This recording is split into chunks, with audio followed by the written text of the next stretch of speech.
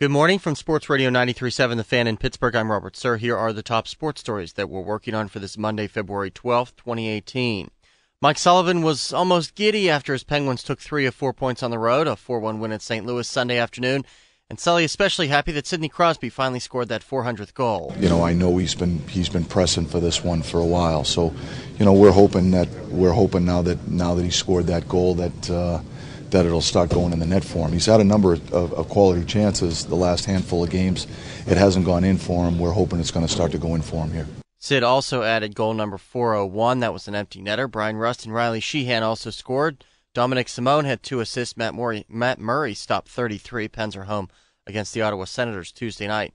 Pitt basketball still winless in the ACC, blown out at home by Louisville 94-60. Kevin Stalling says they didn't really have a chance. We couldn't stop them.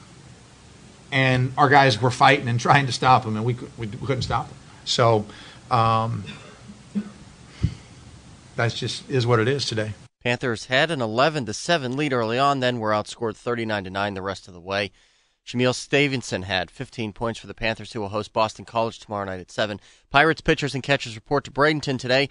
Reports out of Venezuela say that Elias Diaz's mother has been rescued. There have also been a half dozen arrests, even a couple police officers. AT&T Pro-Am at Pebble Beach Sunday, Ted Potter Jr. shot a 3-under. He was your winner at 17 under par. Larry Fitzgerald won the Pro-Am portion of the event with Kevin Strillman at 41 under par. Alex Bowman, your pole setter for Sunday's Daytona 500.